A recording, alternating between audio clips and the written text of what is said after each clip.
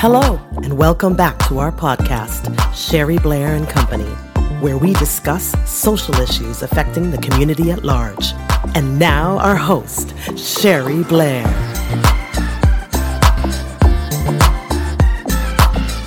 Hello, Sherry Blair, bringing you a daily dose of positivity. We are in month 1.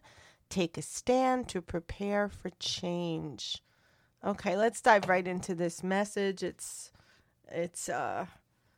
getting you to delve deeper into the depths of your personal greatness and the greatness of others.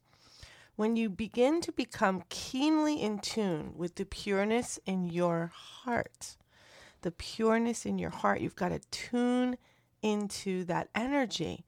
And when you do, great things happen for you. It's important to realize that you also need to have that synergy, what's going on in your brain. We can't disconnect that, unfortunately. I shouldn't say that because it's a beautiful system, the miracle of our bodies. And if we disconnected the brain and the heart, that would be a big problem. But we can't always disconnect or undo our memories. It does take some work to get through those negative thoughts that sometimes block us from that purity in your heart.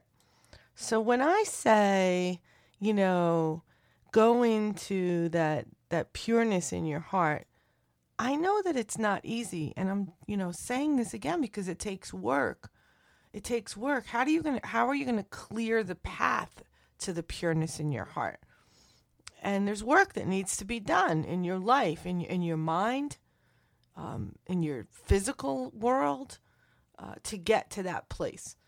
But when you do, and you're really able to start noticing more strengths, more virtues and values about yourself and others, the practice of gratitude just starts to come naturally. Honor yourself by creating a concrete thought about what you notice. Write it down. Get into this habit of writing it down, because if you don't take some kind of action, typically we're not able to make that change. Take it deeper and practice telling other people what you see as well. Dive even deeper and add on the strength associated with that action.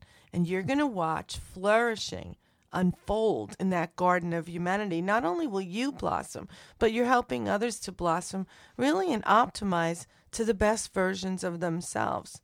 It's really such a beautiful thing. When I experience it on deeper levels, I walk away and I still feel a sense of awe, and I'm so grateful for that. So I wish to share that with you so you experience it too.